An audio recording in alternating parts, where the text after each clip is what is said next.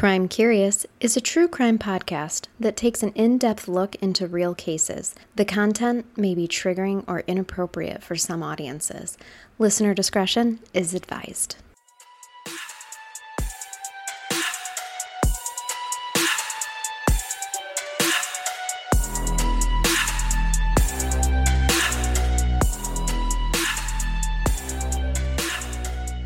Welcome to Crime Curious. I'm Charnel. And I'm Amber. And this week, we are bringing you another theme, and we went with a summer. We looked up some summer cases. We're feeling the summertime vibes over here in Michigan. Yeah. And not that the weather's really cooperated. No. And it's crappy again today, but still. We want to keep those summer vibes going for a while. So we are bringing you two cases under the theme of Thou Shall Not Yacht. I love it. Because these poor people just wanted to enjoy their yacht. Yes. If you're ever, rainy day and thinking like, I want a little excitement in my life, look up boat cases. There are some scandalous things that have happened. I was shocked. But at the same token, it's kind of like, yeah, that's kind of the perfect crime, huh? A lot of drama going on. I know. In the sea life. There really is. We might have to do a yacht not part 2 because there's a lot of them. There's so many good cases for it. Yeah. Today's going to be my case. And I'm bringing you the case of the Duperrault family. Okay. It was all the headlines in 1961. So this is a big deal. Yeah, this was a huge deal. And it did involve a yacht. Let's get into it, shall we? I'm going to talk to you about Mr. Arthur Duperrault. He was born and bred in Lockwood, Wisconsin. He developed a love for tropical waters because he was in the Navy in the South Pacific during World War II. Oh, he's a veteran. Mm-hmm. So he loved the sea. Yeah, he in the Navy is where he fell in love with the sea. In the years after he was discharged from the Navy, he started to build a really good reputation for himself as an optometrist. Oh, and he was actually one of Green Bay's leading optometrists. So he's a successful man. He is, and he's got a beautiful family. And, he decided, you know what? I'm going to enjoy life. And I would like to take my family on an island hopping cruise in the Bahamas. Why couldn't my dad have said that? I know.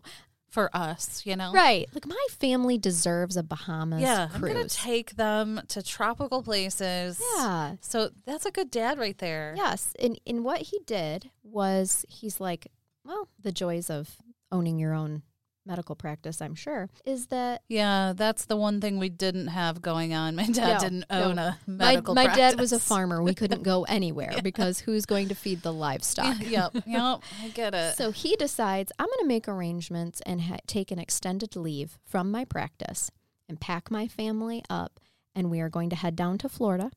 He goes down with his wife, Jean, and their 3 beautiful children, 14-year-old Brian, 11-year-old Terry Jo, and 7-year-old Renee. So we have a beautiful family of 5 just going to Florida. Now, their initial plan is that they're just going to buy a boat when they get down there and then sail away. Oh, wow. So they didn't have a boat in mind yet. No, they didn't have one, but I don't know. How exciting. If you've ever been to Florida, it's not Lots of hard to boats. find a boat to buy. Yep. And so I loved this quote from, there is a book that I will reference later that's a great read. Actually, I can tell you what it's called now. Sorry. There is a book called Psycho USA, Famous American Killers That You Never Heard of by Harold Schutzer, and that's where a lot of the information is coming from today. And I loved how he said this. Their initial plan was to go vagabonding in southern waters. How exciting. I love that word. Yeah, vagabonding. it's a good one. So excited that I had the opportunity to use it on the podcast. We'll save it for another one too. I feel like it's now got a good one. This point forward, we've got a vagabond. It's in the Crime Curious word bank now. It is. Unfortunately, they could not find a suitable vessel for their trip to purchase for their family of 5 because they need bedrooms. They're going to go for quite some time. So they need bedrooms and a kitchen and things like that. Mm-hmm. So they decide to charter one instead. And they went to Fort Lauderdale's Baha Mar Yacht Basin, and they found exactly what they were looking for. A sleek, sexy 60-foot 2-mast ketch called Blue Bell. I was just going to say, what was her name? I need to know. Blue Bell. It sounds delicious. Yes. Very lovely. It's sexy. And it's also skippered by a sexy 44-year-old man named Julian Harvey. He lived aboard the Bluebell with his wife of 4 months and former TWA stewardess. Wow. It's a tough one. Yes, it's not, but for some reason I made it very complicated. Her name was Mary Dene. When I say he was sexy 44-year-old, this Julian Harvey was where it's at. He's got the curly dark hair. He is obsessed with bodybuilding. Okay. So he's sculpted. He's over 6 foot. He sounds like a dream. Oh, he is like David Hasselhoff. Oh. From Baywatch. Okay. Y'all know. Yeah. I dated myself there, but he's the Hoff, right down to the curly brown hair. Okay. Mm-hmm. All right. Now, Harvey himself is a former military man.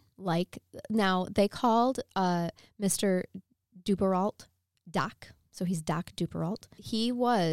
Julian Harvey was an absolute bona fide war hero. He was a decorated bomber pilot from World War II.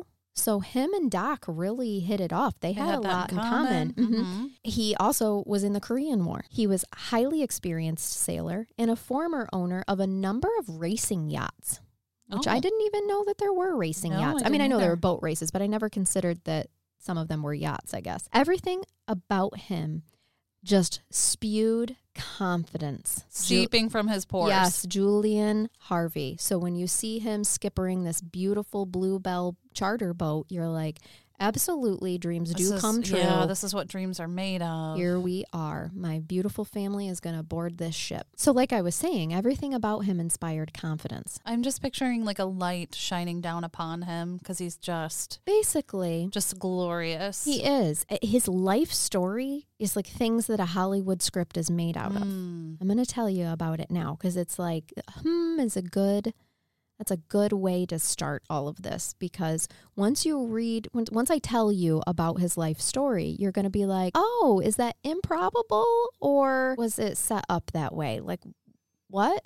Things are not adding up in Julian Harvey's history of his 44 years. Is this his life story through his words? Like, is this what he's saying? Nope. This is all documented. I'll get to it. Oh, okay. Yeah. He never knew his biological father. His father left his mother. His mother was a beautiful Broadway chorus girl. And when Julian was an infant, his father had left. A few years later, she married a man who basically indulged Julian Harvey's every wish and desire as a child. And he even bought him a sailboat for his 10th birthday. Which started his lifelong love of sailing. Now, at this point in time, think about what's going on in the world. He was living as a young boy through the Depression, but he never really felt the effects of the Depression because his mom had married such a wealthy man. Mm-hmm. And so they did all right. And he was still able to be pampered with the life that he had grown accustomed to even after the 1929 crash. Now, he was scrawny as a child. So, as an adolescent, he threw himself into bodybuilding, becoming a fitness fanatic, like way before it became a huge thing here in America. He was quite obsessed with it before it became it was a thing. Before David Hasselhoff was on the front cover of People magazine all the time. Yeah. So he was like the original David Hasselhoff. Yes, before... he was. He was. By the time he reached adolescence, he had developed a splendid physique. He obsessively maintained it throughout his life and never ever was tired of flaunting it. I love that splendid physique. I'm going to start describing myself that way. Like, my physique is splendid. We should all have such good descriptors for ourselves. Absolutely. His face was ruggedly handsome and framed by his curls, and they matched the beauty of his body. For a while, he worked as a male model for the famed John Roberts Powers agency. This man had it all. I'm picturing like when you met him, his hair's like blowing in the wind, and yes, he's just like, and he was always in a skimpy bathing suit. Look, he's wearing a banana hammock. Okay, folks. All right, we've got our in the back. Probably, yes, probably we have got ourselves a hardcore banana hammock. He's probably like, I'm gonna bless the world with all of my goods. Here they I need am. To see all of this. He's peacocked out with his chest, just. displaying it. Leg extended, like pointed toe. Yeah. As a matter of fact, there are still photos that have survived of him being a male model in his skimpy banana hammock. I'm going to need to see one of these. It was around this time that he first manifested that when he was a model, a tendency that would remain a grimly reoccurrent feature of his life. There was a strange affinity for accidents, as some put it. His first was that he was behind the wheel of his first car, a Model A Ford convertible. Mm-hmm. When a wheel came off, he and his passenger, a male friend, managed to leap to safety as the car spun out of control and flipped over. So that's incident number 1. Okay. After a few years in college that didn't go well for him, he enlisted... All beauty, no brains? Yes. Just kidding. We can't have all it all. Beauty and banana hammock, no brains. We can't have it all. Right. He enlisted in the Air Corps in 1941 and quickly distinguished himself as a wartime hero. He flew more than 30 combat missions as a bomber pilot, surviving 2 crash landings. By the fall of 1944, he had won a chest full of medals, including the Distinguished Flying Cross. He was taken from lieutenant to lieutenant colonel and had been chosen to pilot the plane in a death-defying test involving the deliberate ditching of a B-24 bomber in Virginia's James River, a feat that won him another major decoration, the Air Medal. You know, you're right. This sounds like I'm watching a documentary or something on someone's life. He's the things that he... I think he's 100% addicted to adrenaline. Yeah, absolutely. I mean, to survive all of these plane... first of all, 2 crash landings, but then to volunteer to do over 30 bombing missions. A lot of people are like, okay, there is no doubting that you are one badass mofo. You are so cool. You are so courageous. Oh, and... gorgeous, obviously. And beautiful. All that's missing is a pack of Joe Cools rolled up into his shirt sleeves from the era, smoking a Marlboro. I'm just going to assume there was one. Yeah. Yes. At this point. Everyone was just like, look at this fine specimen that's been touched by the angels and given the courage of Hercules. Yeah. I mean, it's just amazing. Not everybody gets to say, I was a model to start, and then I was this, Yep. Yeah, I went from modeling to college, 2 years of college that didn't really go anywhere. That we don't talk about. Yeah, so I just enlisted into, exactly. I probably do not have to tell you after all the descriptors how irresistible he was to women. I think that's a given at this point. However, he's not real great about keeping them. He had actually, remember how at the beginning of this story, he was living on the Bluebell with Mary Danae? Yes. He had 5 wives before Mary Danae. Oh, okay. Yeah. So he really wasn't good at that commitment piece? No, commitments and relationships, not his strong suit, not as strong as his biceps and his triceps. Yeah. Well, when you have a splendid physique, the world needs a piece of that. That's not just one. I'm pretty sure he thought world. It's a shame to just share it with one woman. I'm doing no service to the world. That's right. Not share this if with I'm not everyone. Sharing this. None of his marriages lasted very long, and one of them ended under deeply suspicious circumstances that would come to seem even more ominous in light of how things come out. Okay. On the evening of April 21st, 1949, Julian Harvey, he, at this point in time, was residing at the Eglin Air Force Base near Valparaiso, Florida. He was driving home from the movies with his third wife, Joanne, and his mother-in-law, Mrs. Myrtle Boylan, as they crossed an old wooden bridge over a bayou. The car went into a skid, crashed through the railing, and plunged into the murky waters. Both women drowned in the submerged car, but Harvey escaped without a scratch. He later told investigators that he had seen, quote, the accident coming, and at the last minute, I opened the door and was thrown free. So this was another accident. Mm-hmm. The professional diver went down to retrieve the bodies, however, found all 4 doors locked and the driver's window rolled down, suggesting a very different scenario, that Julian Harvey had gone down into the water along with Joanne and her mother, then opened his window and escaped, leaving the 2 women to drown. Joanne's father was convinced that Harvey's story was full of holes and was made deeply suspicious of his son-in-law's weirdly blasé reaction to Joanne's death. I'm suspicious already because we have this person that's essentially a badass, like superhuman. Mm-hmm. And now I'm like, did he plan this because he knew he could get out of it and they couldn't? Right. I don't know. Well, that's where the father-in-law, Mr. Boylan, was like, excuse me, but I want an official investigation. One military doctor who interviewed Julian Harvey during this period concluded, quote, that underneath his veneer of charm and sophistication was a amoral man with no real empathy for others, a man who could be dangerous, end quote. Still, the authorities could not find any hard evidence of any criminal action against Harvey, so the matter was dropped. It wasn't looked into any further. So his third wife dies under this mysterious circumstances. Okay. A few months later, after collecting his wife's life insurance policy. Oh, there it is. Yep. Whoop, there it is. Julian Harvey was married again. So just a Wouldn't few you know months later.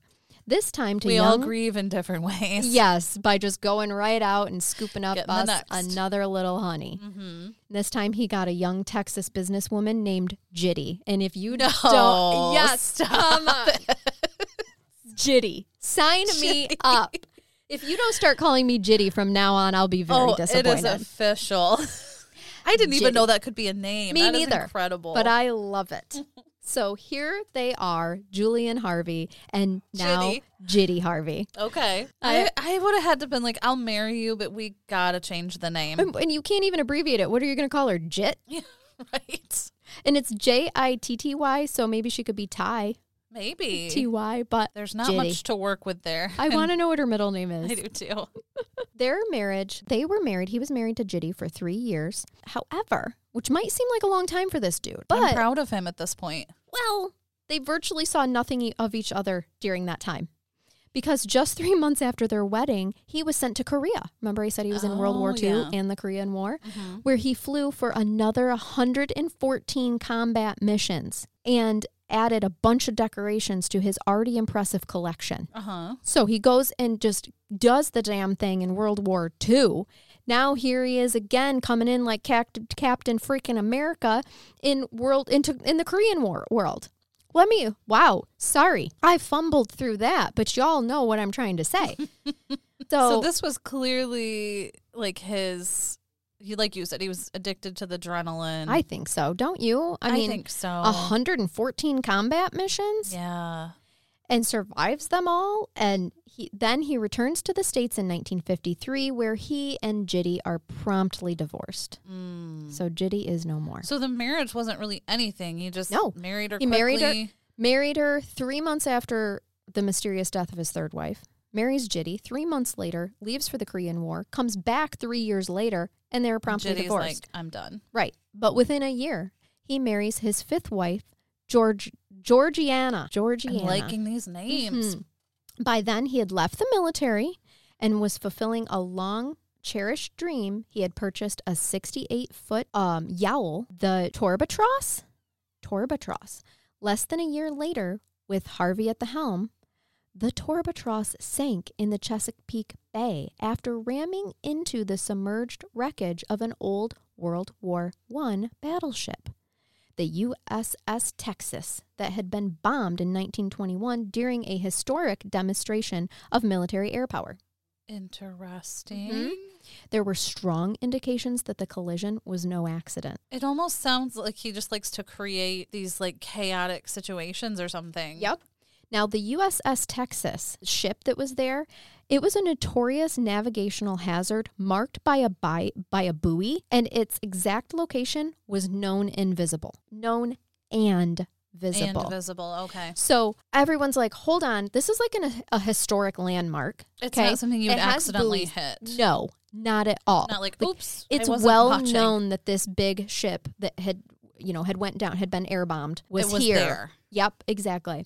Several witnesses testified that Harvey had, quote, deliberately circled the wreck twice before he ran his boat into it. Despite the suspicious nature of the incident, Harvey eventually won a settlement of $14,258, which is around $112,000 today. So he won from the U.S. government. Yep. Wow. Did people just look at this man, like, even though he was all sorts of shady, but he'd just be like, you know what? He was charming and charismatic. Yeah. And there's a fan like this wind just perpetually blowing his locks. Yeah. Somebody follows him with the fan to like wind him. Yes. He always has a perfect tan and his coif is perfect. He looks into your eyes and you're just like hypnotized. Yep. You win. You can have it all. Yes. Here's my panties. Yeah. That is what happened. I think that's what's going on here.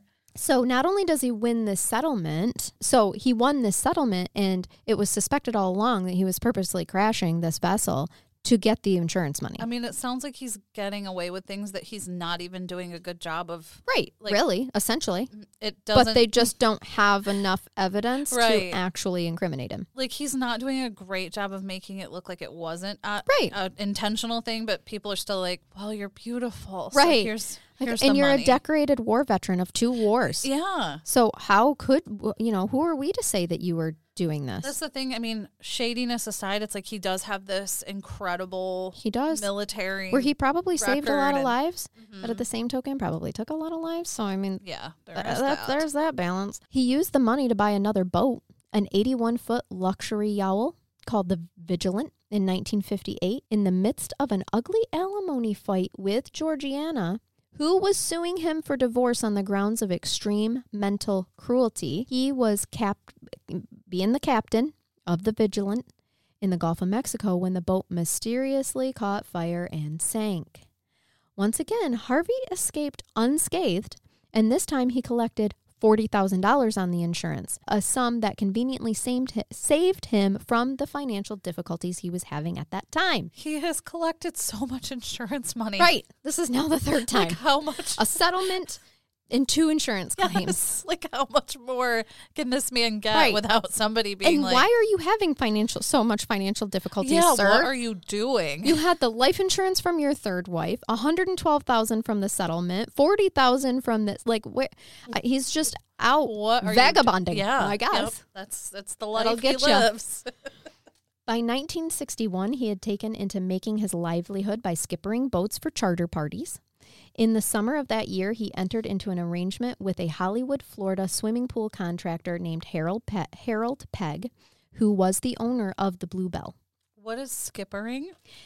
It sounds delightful. Skippering, driving the boats. Oh, he's the captain. Oh, the skip. Okay. Yeah, he's the captain of the boat. Mm-hmm. Gotcha. Harvey and his 6th wife, Mary Danae, whom he had just wed, would live aboard the boat and crew it for chartered trips on a salary. So this dude, Harold Pegg, was like, yeah, I'm the owner of the Bluebell. Mm-hmm. But if you would like to be its captain and take people out and about, charter their, you be the captain while they charter their tours and whatnot, you have a year-round salary and a place to live. You and your wife can live right on the boat. That sounds like a pretty good setup. That would be an amazing life. Can we really do that? I mean, I'll drive a boat. We'd have to bring our kids, so now we're looking into homeschooling. Yeah, there boat is that. Schooling. Yes, boat schooling. But, my kids are actually really avid fishermen. I think they could be wonderful working with the clients, showing them how to catch fish and whatnot. Mm-hmm. Let's talk after we're done recording. I think we could really set up a different life for ourselves. Mine would be like the manager of the operation because he likes to, Oh, he would. Like, we need his brains. Yes.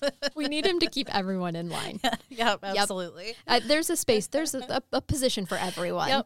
Yep. You like to cook, so oh my gosh, I could do that.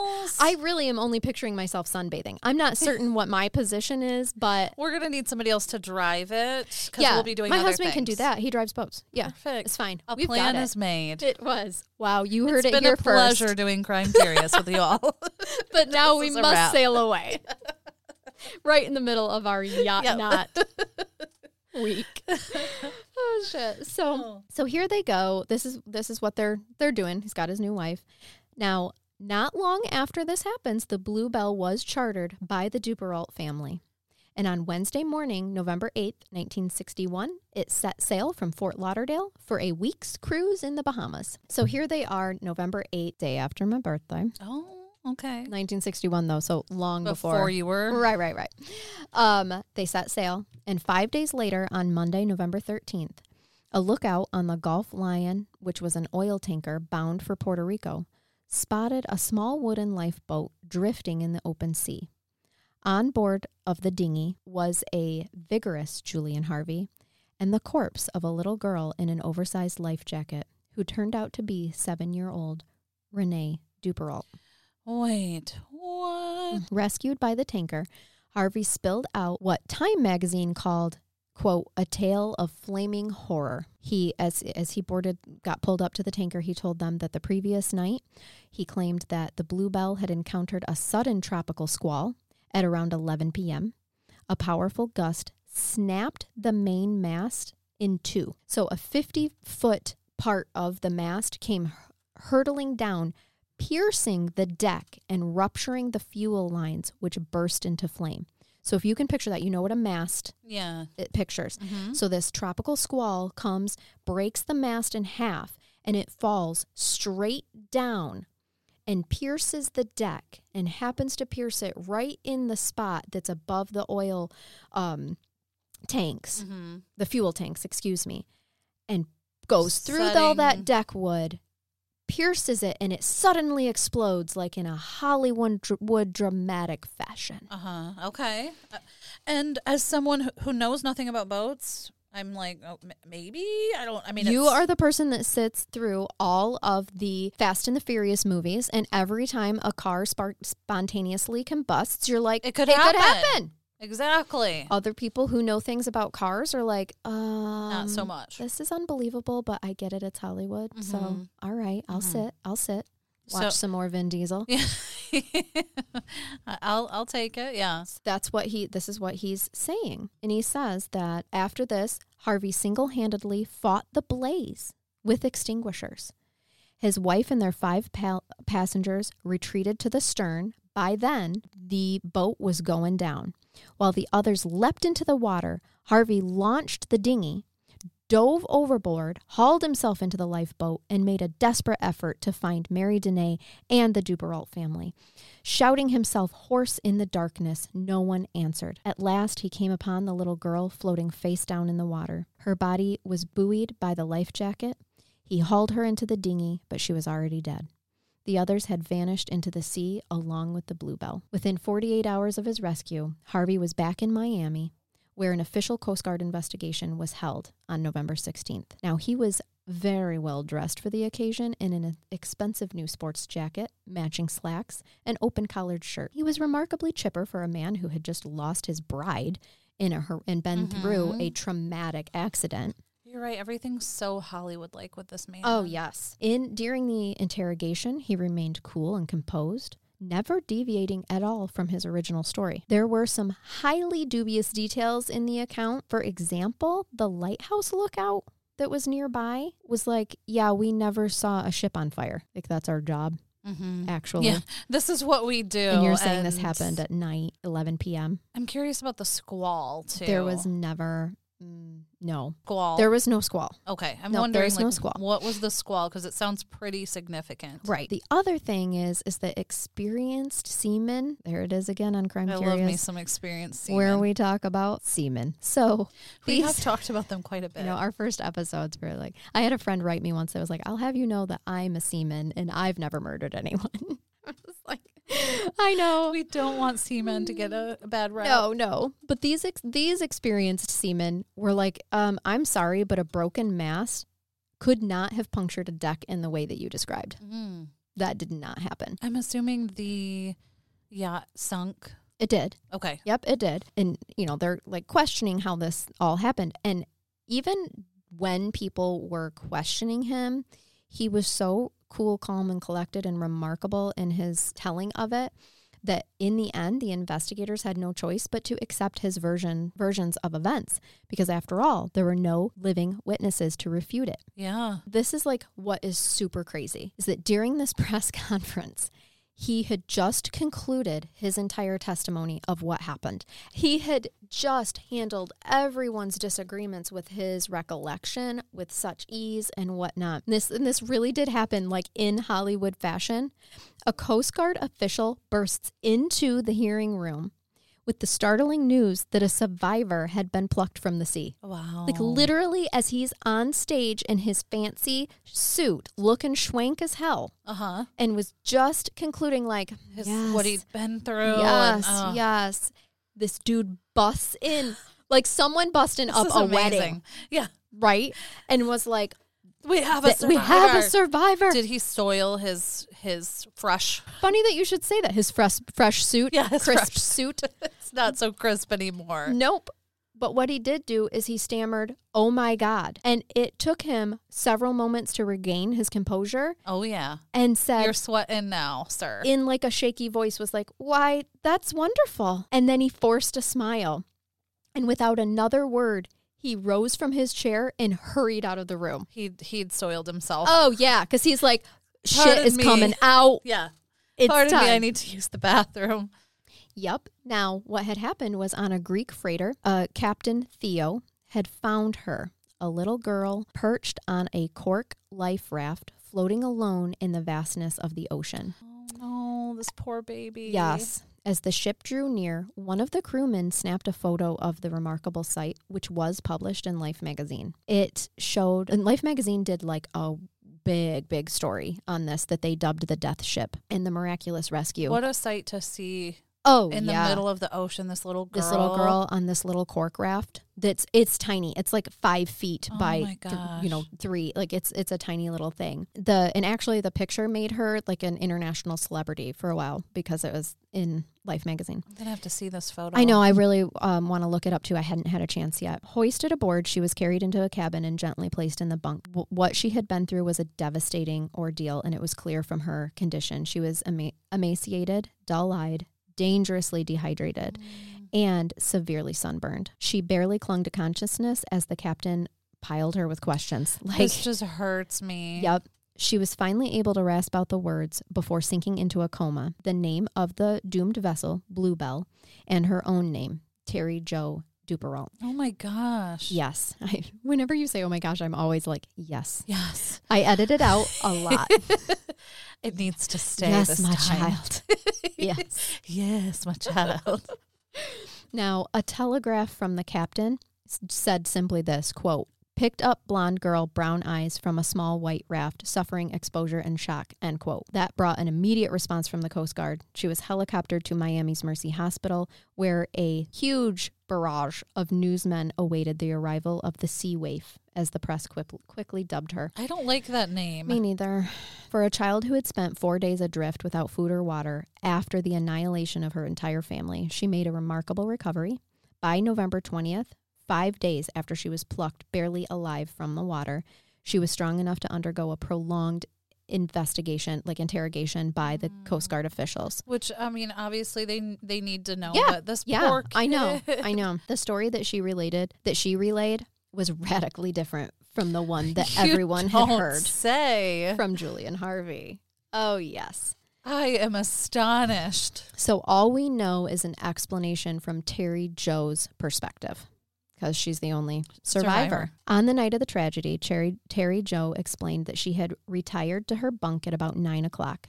Sometime later, she was jolted awake by screaming and stomping. She thought it was her brother's voice crying to their father for help. Creeping from her quarters, she saw her mother and brother lying motionless on the floor of the central cabin, blood pooling around their heads. Oh my gosh. Making her way up the companionway stairs to the main deck, she saw more blood near the cockpit. No one was in sight. Suddenly, Julian Harvey, his face contorted in fury, came rushing out of the darkness. "Get back there," he roared, shoving her down the stairs. Stupefied with terror, she retreated to her bunk. She could hear water sloshing on the deck and, quote, and thought the captain might be washing off the blood. Because she thought, end quote, she thought that, the swashing was, he's getting rid of the blood. Okay. Mm-hmm. Gradually, she became aware that the oily smelling water was rising from the floor and running into her room. All at once, Harvey, clutching what appeared to be a rifle, appeared in the doorway. For a long, terrifying moment, he looked at her without saying a word and then turned and headed up the stairway, leaving her in the darkness. Now, it is a wonder why he didn't shoot her, but it is possible that he had ran out of ammunition. Okay. So that's something that's questioned later, why didn't he do it? He had shot the other ones. Why didn't he do that? But Not sure. I mean, did he have a moment of some kind of I don't know, because he just no. I think that at this point in time, when he discovers like her, the ship is sinking. There is water up to her mattress in her room now. So he knew she was going to die anyway. That's right. And he just leaves her in the darkness. It is completely dark. The water continued to rise until it was lapping off the top of her mattress. Now, realizing that the ship is sinking, she climbed back to the cockpit. She spotted Julian Harvey and asked him if the ship was sinking. Yes, he shouted. He dove overboard and swam to the dinghy, which he had already cast loose. So he jumped off the sinking ship, swam to the dinghy, pulled himself up. So she's like, she realizes this ship is going down. I'm by myself. She remembered that there was a flimsy cork raft that had like canvas webbing. It was only 5 feet long and 30 inches wide. She remembered that it was at the top of the main cabin.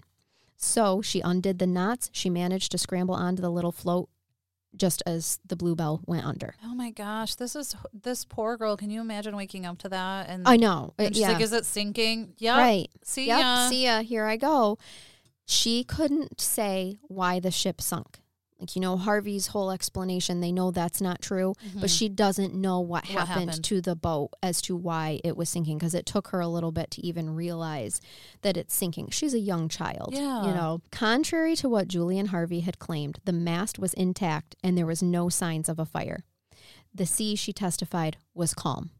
So they know the squall did not happen. The squall didn't happen. The mast was still intact. She knows that, and there was no fire, but she does not know what happened.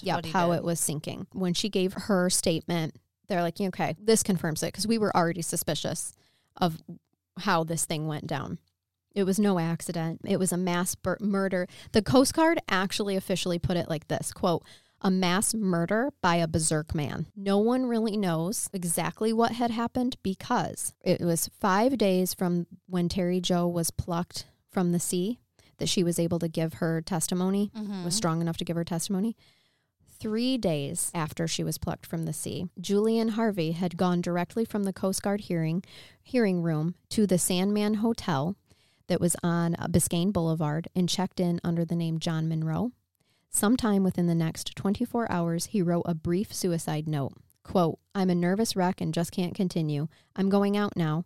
I guess I either don't like life or don't know what to do with it, end quote. After appending a final wish for a burial at sea, he placed the letter on the center of the desk, pinned $10 to his pillow for the maid, and went into the bathroom where, with a double-edged razor blade, he cut his left thigh down to the bone. Then took his own blood about the walls like a child finger painting. Then slashed his ankles, wrists, forearms, and throat. Holy shit. And this was a quote from the book. So savage were the self-inflicted mutilations that police officers initially wondered if it had been murder and a clumsy attempt to make it look like a suicide. Wow. I have never heard of someone doing this to themselves. No. In such a brutal way. No. I don't even know how you could. Holy cow. This was a turn I was not expecting. Right? When I read that, I was like, I have to cover this case, because I was expecting he shot himself in the head. Yeah, you gave me... He hung himself. I mean, all right, it's not... With how he was, I was expecting a faked suicide. That's what I thought. Good.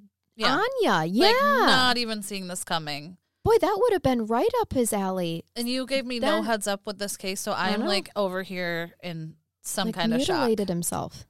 Holy cow, that's so intense. I mean, what he did. To first cut down your thigh to the bone. The bone? How then do you continue? But then to take your own blood and just smear some artwork on the walls? Yeah. And then cut your own throat. Oh my, I can't. But no, he cut his ankles, his forearms, and before he cut his own throat. Holy cow. What a brutal way to... I don't even know how you still make your muscle when you're in that much pain work. No, I don't either. So struggling for an explanation, some friends insisted that he couldn't face life without his wife, Mary Danae. Okay. Guys. It's the sixth one. Right. No offense, but... Not that she wasn't special, but... He didn't really hang on to wives. That wasn't his forte. Yeah. Women weren't special to him. So, no. Cross that one off the list. Yeah, not buying that one. Virtually every investigator believed, however, that his suicide was prompted by Terry Joe's rescue and his realization that the jig was finally up. I think they're onto something. Yep, that was that they realized everyone's going to know the monster that I've been hiding by my glamorous whole life, where this whole time was about to be exposed to the world. That theory gained even more credence when detectives discovered that shortly before the Bluebell set sail, Harvey had taken out a $20,000 life insurance policy on Mary Danae. Oh my gosh. Who's still letting him take out life insurance policies? How is he still doing this? Yes. Now, Harold Pegg, owner, remember, he's the owner of the Bluebell. Yes. Technically. Yes. Yeah, Harvey was the captain, but he's the owner. He testified that he had noticed deep scratches on Harvey's right hand and arm when he got back to Miami. And Harvey claimed that they were wire cuts, like from when he was putting out the blaze, Harold Pegg was like, no, I know fingernail scratches when I see them because I get them on my back all the time, sir. He didn't really say the back thing. I was just assuming. Wish he did. Yeah, the Harold was like, no, I know fingernail scratches. Uh-huh. Those are not wire scratches. Uh-huh. Those are from some fingernails. He also knew that Mary Danae had exceptionally long fingernails. Interesting. Mm-hmm. From all these facts, as Life magazine reported, quote, more than one investigator came to the same conclusion, that Harvey had set out to kill his wife by sudden impulse or careful plan, had been surprised in the act by one of the Duperraults, and so he had to kill them all, end quote.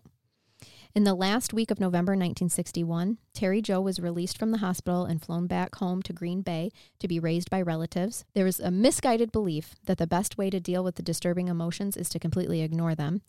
Her guardians erected a wall of silence around her traumatic experience.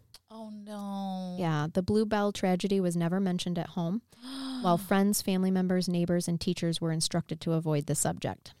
I know, the counselor in you are glaring at me right now. I'm melting into sorrow right now for this little girl. You should have seen the way your eyes went into slits. Like, how dare you tell me that they did that? It hurts me so much to know what she went through.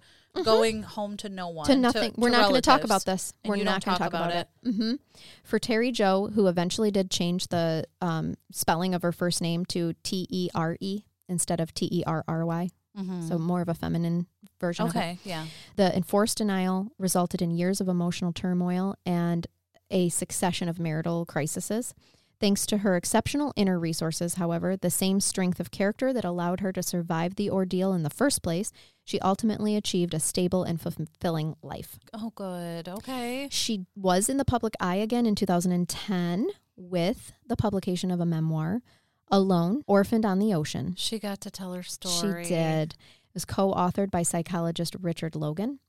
In this book, which received nationwide media coverage. This makes me a little teary-eyed. I know. Terry Joe reveals that in 1999, she agreed to undergo a psychological interview while under the influence of a sedative to try to bring out her long suppressed memories. Oh, okay. So basically, they're like, we're going to give you a truth serum if you're okay with it and ask you questions so that maybe we could figure out how this ship sank and what really happened. She recalled certain details from that night that had never come out before, like the pajamas that her brother was wearing, the bloodied knife on the deck beside his body, but nothing that she could come up with shed any further light on the events of the slaughter.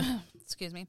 So there were no extra details that came out other than there were, but nothing that helped the investigation to say. Gotcha. So apparently they did figure out that a knife was used on her brother to kill her brother, whereas he had come in with a gun, so they had wondered if they had been shot first, like what that might be. She remembered her brother's pajamas because remember, she only saw her brother and her mom. Yeah, she didn't see her dad anywhere. Nope, or her other sister, Renee, who Harvey actually put in. Well, yeah, and had in that dinghy with him. Remember? Oh yeah, that's right. And said she was face down with the life jacket on. Yeah, no, he drowned her. More than likely, and put a life jacket on her to make it look like that. More of a tragic, like, oh my gosh, I tried to save her. Yeah. Along with Harvey's motivation, another unanswerable question remains, which was first raised by the creator of the famous detective Perry Mason. Do you know that? The Perry Mason detective. Yeah. So the creator, Earl Stanley Gardner, was like, he did a whole article on this called The Case of the Bluebell's Last Voyage. And he said that the mystery of the decade is, how did little Terry Jo Duperrault live through a murderous rampage? Why hadn't Julian Harvey shot her, bludgeoned her, or pushed her into the water without a life preserver? He had a perfect opportunity to destroy the last bit of evidence in his murderous acts. What made him leave the only living witness to his crime? And that is kind of like the one unanswered question about this case is why? And I really believe with the way that she was up at the top of the ship and was like, is the ship sinking? And he's like, yep, deuces, and jumped overboard to get onto his thing. I firmly think that he just found it unnecessary to waste any more time because the ship is going down at this point in time. He's not going to waste any more time killing another person because she doesn't have a life preserver. She's just going to die. I would go with that as well because it sounds like he just felt like it would take care of itself and just left her for dead. I don't know that there was any part of this man that wanted to get caught, really. I mean... No, definitely not. Because he had obviously... His backup plan was to take his own life if he was ever going to get caught. He was never going to go to prison. And he wasn't playing around. No. Oh, my gosh. His quote, or not his quote, his suicide note, I did find it interesting when he said, I guess I either don't like life or I don't know what to do with it. I kind of read that into like, perhaps that's why he seemed so brave and was so willing to do all those pilot bomber missions, because he's like, I really don't know what to do with my life and I don't really even know if I like it. So if I die here, I'll die a war hero. So that's cool. And he just happened to live through all of them. And that kind of makes sense with all of these. It's like he would create these chaotic situations. I mean, don't get me wrong. He wanted the life insurance money. Yeah. But he was constantly creating these like accident scenarios. Yeah. So it's like, then he could somehow get the rush, the glorification. I don't know what it would be. But at the same token, it's like, well, I don't know what to do with life. Yeah, it doesn't have a value for his own life. So he's like, if I go out like this, then okay. I don't know, isn't it? I'm still stuck on his suicide. Like, holy crap. I've never, ever heard of one like that. Not so, like, horrifically brutal to themselves. And to be able to continue doing it to yourself. If you if you really think about from the moment of that first act all the way down to the bone on your thigh, and then to be able to continue, that takes, don't you think that's more of a break, a psychotic break to be able to do that? But I think it was just, he wasn't going to let his reputation be destroyed, but while he lived to see it, I guess.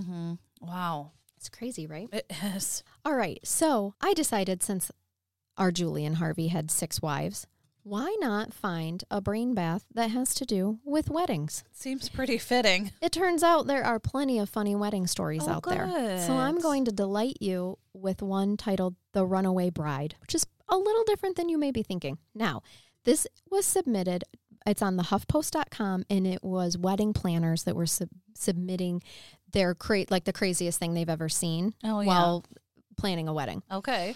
So this is a quote from there. I had a bride who on the day of her wedding decided to take some Xanax, which would have been fine to calm her nerves. Sure. But then she decided to drink champagne all day with it. Oh. Well, it got her totally paranoid and crazy. She legit had me block her while running through the middle of the garden, ducking behind trees. She's like, mind you, no one was around. Not even vendors and staff. It was just the wedding planner and this girl, and she's... I'm picturing her like military crawling. Me too. Or like being like, dun, dun, dun, dun, dun, dun, dun, dun, dun, dun. Just like going around all these trees. Like somersaults to the next place. To the next one. Then she made her way. She made her way through the ceremony okay, but after the license was signed, she locked herself in the bridal room. Her now husband, mom, and bridesmaids couldn't get her to open the door or come out. We had to invite the guests inside and move forward with salads. Here's your salads. At this point, I had to get the keys for the room and have it opened. She eventually came out, and the rest of the night went fine until the end of the night. She was nowhere to be found. It turns out she had the catering manager give her a ride home. Oh my gosh. From her own wedding. Wow. So I have a couple of friends getting married this summer. Please do not mix Xanax with booze. Yeah, Xanax and booze is not a good combination. But I do want to see everyone ducking and weaving and avoiding around trees when no one else is around. Can you imagine you and your wedding planner observing this hours before a wedding? Right. And this isn't really you, but you have mixed things that clearly state, I think even on both bottles, that you do not mix them. Yeah. It's a pretty well-known thing. Yeah. And your wedding day. Be. Oh, I can't imagine what she must look like in the pictures too. I wonder if she's like, the paparazzi, they're everywhere. They're everywhere. I want to see these pictures. Oh my gosh. So she probably looks like really paranoid and, suspicious in them or something. Yep. Oh yeah, exactly. Eyes slanted. Looking around. Looking all shifty-eyed everywhere. Or probably slightly drooling, because that would probably make you so drowsy with combination. Yes, exactly. I'm sure she looked high or drunk as hell. She had to have. So anyway, there's that. Feel free to follow us on social media and like us and share us and tell all your friends about us or comment.